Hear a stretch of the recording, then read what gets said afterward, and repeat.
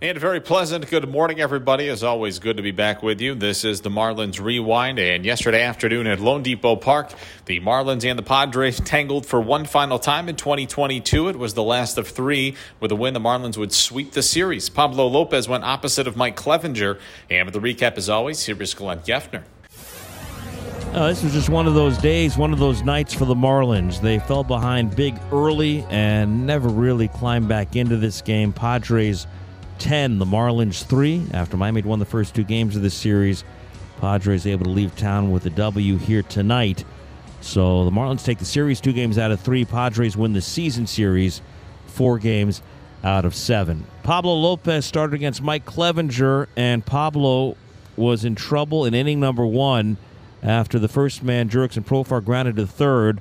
Juan Soto and Manny Machado singled back-to-back. Runners at first and second, 1 out. Brandon Drury, a fly ball to right for the second out, so it looked like Pablo could get out of the inning, but he then walked Josh Bell. That loaded the bases for Jake Cronenworth. 1-1 to Cronenworth is hit well, right center field. Anderson back onto the track at the wall. It's a grand slam for Jake Cronenworth, and the Padres, who had scored 3 runs in 2 nights and 11 in 6 games against the Marlins, go up 4-0 in the first.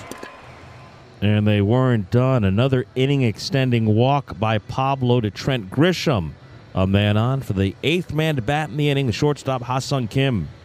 Lopez, the 0-1 to Kim. That's rifled to left field. Bleday going back on the run, on the track. It's over his head. Bangs off the wall in front of the bullpen.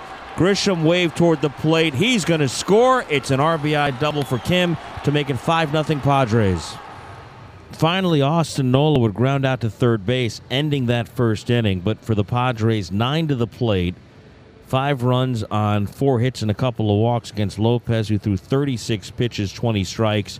And after a half inning here tonight, San Diego led it 5-0. Now, to their credit, the Marlins came right back in the bottom of the first inning. Joey Wendell leadoff double. He was at second base for John Birdie. Clevenger fires, and Birdie shoots one into center field, a base hit. Wendell to third. He's going to score. That ball cut off on the warning track in center by Grisham, but Birdie standing at second base with an RBI double, and back come the Marlins. It's 5-1. Well, it would stay 5-1 until inning number 4, when the Marlins would pull a run closer. Nick Fortes walked against the starter Clevenger, leading things off. With 1 out, he was singled to second base by Lewin Diaz. Marlins aboarded first and second for the hot-hitting catcher, Jacob Stallings. 0-2 to Stallings, and that's a shot into center field, in for a hit. They're going to wave the runner, Fortes around third. Grisham fires to the plate. It's cut off. They've got the runner hung up between second and third. Diaz is out at third base. It's an RBI single for Stallings, though, and it's 5-2. So a mistake on the bases costs the Marlins a chance to maybe do some more damage in that 4th inning. We'd go to the 5th, still 5-2. Top half of inning number 5, Juan Soto walked, went to third base on a Manny Machado double. That was Machado's second hit in the game, giving him a Major League season-best 8 consecutive multiple-hit games. Machado had a huge series here, had a huge season series against the Marlins this year with second and third nobody out. Brandon Drury hit a ground ball to the right side. Second baseman Charles LeBlanc made a nice diving play to his left. Had no play at the plate. He was able to throw Drury out, but in to score Soto. That made it at that point a 6-2 game. After Josh Bell popped to short, the Marlins went to the bullpen. Pablo Lopez done after 4 2/3. Richard Blyer would get himself out of that 5th inning. And at the end of 4 1/2, it was 6-2, the Padres on top. Pablo goes 4 2/3, 6 hits, 6 runs. He walked 3, struck out 2, allowed the grand slam to Cronenworth. Through 85 pitches, 53 strikes, Pablo Lopez exits the night with a season ERA of 3.83. On the other side, Mike Clevenger would pitch into the 5th inning with that 6-2 lead. Marlins at the top of the order coming up. Joey Wendell led off with his second double of the game. A John Birdie ground ball got Wendell to the third base, man at third, with 1 out in the 5th inning for Brian Anderson. Wendell at second, 1 out. 2-2 again to Anderson. That ball's ripped toward left center. Grisham's going back. It's going to go over his head, going to bang up against the wall. Wendell's going to score, and Andy's got himself an RBI double to make it 6-3. When J.J. Bleday walked, Clevenger's night was over. Adrian Morejon then hit Nick Fortes with a pitch, and the Marlins had the bases loaded, trailing 6-3 with only one out in the fifth inning. But Morihone able to strike out Charles LeBlanc, who went 0-4 with 2 Ks today. And with Lewin Diaz due, Don Mattingly sent Jesus Aguilar to the plate to pinch hit against the left-hander. But Aguilar struck out, and the Marlins left him loaded in what would be their best remaining chance in this game in inning number 5. At the end of 5, it was 6-3. Clevenger goes 4 1/3 in this game, 6 hits, 3 runs, walked 4, struck out 1, 89 pitches, 56 strikes. Marlins really wouldn't manage much of anything against the Padres bullpen in this game. We told you about Blyer getting out of the 5th inning. He allowed back-to-back hits to begin the 6th inning, and with the bases loaded and 2 outs, he was pulled from the game in favor of Cole Sulser. Sulser had to face Brandon Drury, trying to keep this game at 6-3 in the 6th inning. For Sulser, his first big league appearance since June 12th in Houston. He'd been out with a right lat strain, and he came up big on a 3-2 count, striking out Brandon Drury and then pitching a 1-2-3 7th inning. So a good return for Cole Sulser.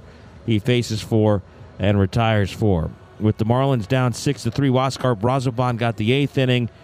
He walked the first 2 men, Ha-Sung Kim and Austin Nola. A bouncer back to the mound off the bat of Jurickson Profar advanced the runners to 2nd and 3rd, and a wild pitch. It was originally scored a pass ball. Looked like a pass ball, but the verdict was changed to wild pitch. Wild pitch would bring Kim home, making it at that point 7-3, and the Padres would break it wide open in the 9th inning against Eliezer Hernandez. Brandon Drury led off with a single. Josh Bell, who up until that point had been 0 for 12 in the series, hit a double, putting runners at 2nd and 3rd.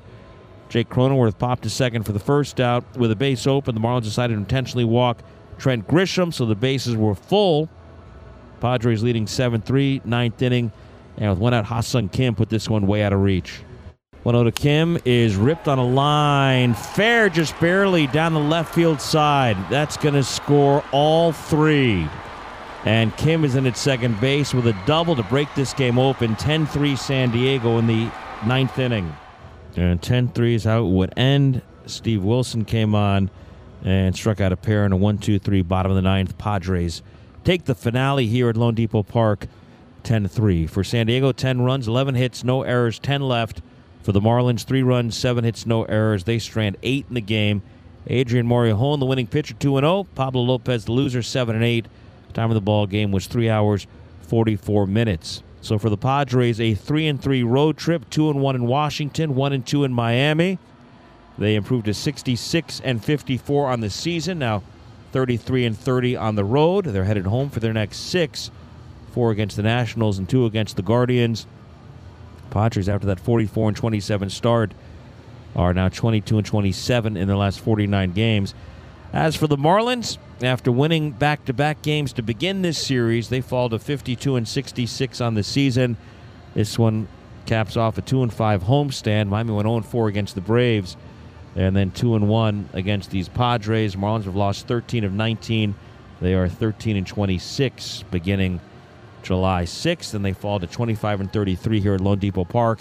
Now hitting the road for 3 games beginning Friday at Dodger Stadium and 3 at the Oakland Coliseum against the Athletics next Monday, Tuesday, and Wednesday.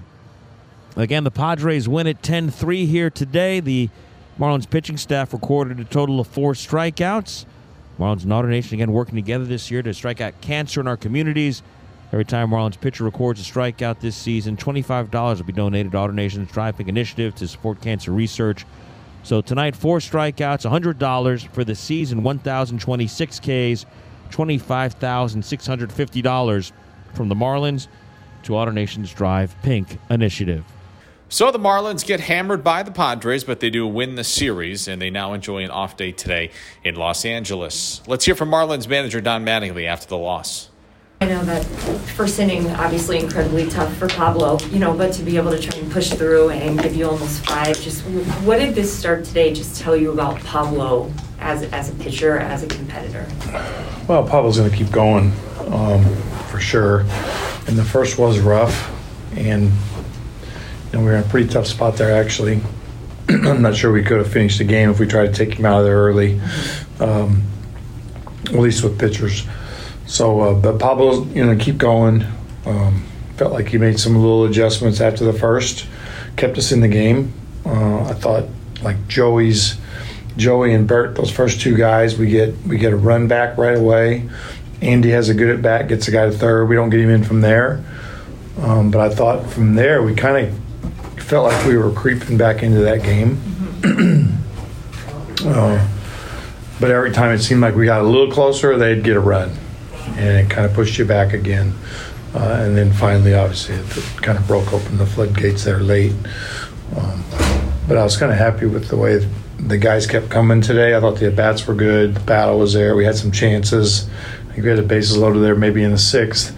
Give ourselves some chances to get back in, further get back into the game, and just wasn't able to capitalize.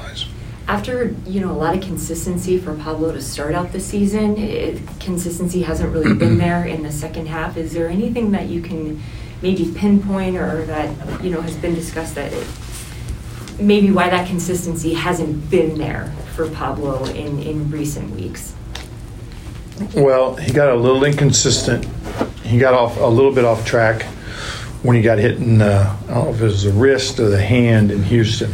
It seemed like from there he kind of got out of his rhythm for a couple starts, and it's kind of been a little choppy. We'll see a good one, and then we'll see one not as good and another good one. So it's been a little choppy since then, but that seems to be the place for me. That the only thing you picture is that he got a little bit out of rhythm there with his hands and just thinking about things right when he was throwing, and we had to push him back just a little bit, which kind of got him out of his rhythm. So other than that, I mean, he's going to continue to go. He's solid. It's just been choppy since then. Is it almost, you had mentioned, I think, either today or his last start, but, maybe even results aside, just to make sure he can get through the season, too? That might be the main priority. Obviously, you want to see him perform on the mound, but... he's going to keep growing, right? He's going to keep getting better. Everything that happens to him out there is somewhat of a learning. He's going to grow from it. Sometimes it's more painful than others, but he's gonna keep getting better. Pablo's going to keep evolving. And I think it is important that he's able to pitch throughout the season, walk out of here, pitch a full season, and be healthy. In general, without anything major that shuts him down. We may slow him down or cut some innings out or whatever, but I think in his own mind, and he goes into the off season, he's kind of figured out his routines. And the routines that kept him healthy this year, and then you can build. With some of these young guys, they're still going to be sometimes making mistakes and learning. I think with Lewin kind of running into that out, is that just a matter where he maybe needs to have a better understanding of the situation, a better read on the ball, just what. For sure, situationally. Yeah. That's what we talk about. You got to play the scoreboard. We're down. I think that got it to 5-2 there, right, with that hit. And there's times in a game, if it was the eighth and that's the tying run or going to the plate, you keep going to let them cut it, and you'll trade the out for the run if it's going to be close. In that situation there, Al's not going to send him if it's going to be a close play at the plate. So the runner just has to know his own speed, number one, but just the situation in the game. And then with Eliezer, when he had first come back, he looked like he had turned a corner, maybe figured out something coming out of that bullpen, and now just the last couple games running into some struggles. Is it maybe hitters kind of readjusting to him again? Is it something maybe going on with Eliezer? What have you kind of seen? Well, it's funny you say that because Mel's kind of talking about it as that's going on there, and you're right. That the first few outings were really good out of the pen, and just the last couple times have not been as good. Seems like he's gotten hurt with either a slider that doesn't move, just sits on the plate, or something that he leaves in a bad spot. So, I know Mel's, concerned from the standpoint of like, how can I help this kid, right? And I know he's looking at that, so something we'll talk about. Is even him, I guess, transitioning back into that bullpen role where he's gonna have to, be pitching more often than he was? Well, and that's another thing that he's doing. He's pitching back to back and doing some things that he has not done and he went back to back, had a couple days off, and he's back to back again. And that's kind of the nature of the bullpen and the nature of where we've been over the last, I'd say, week. With the Atlanta games and things like that, our bullpen really doesn't feel like it's fully recovered at this point. The off day of help, so we'll see where it goes. That was Don Mattingly after the Marlins lost to the Padres last night. The Marlins are off in L.A. today, back at it tomorrow at 10:10 Eastern Time when Jesus Luzardo goes opposite of the left-hander Tyler Anderson. We'll hit the air at 9:40 with Marlins on deck. And as always, we hope you find some time to join us on the Marlins Radio Network, driven by AutoNation.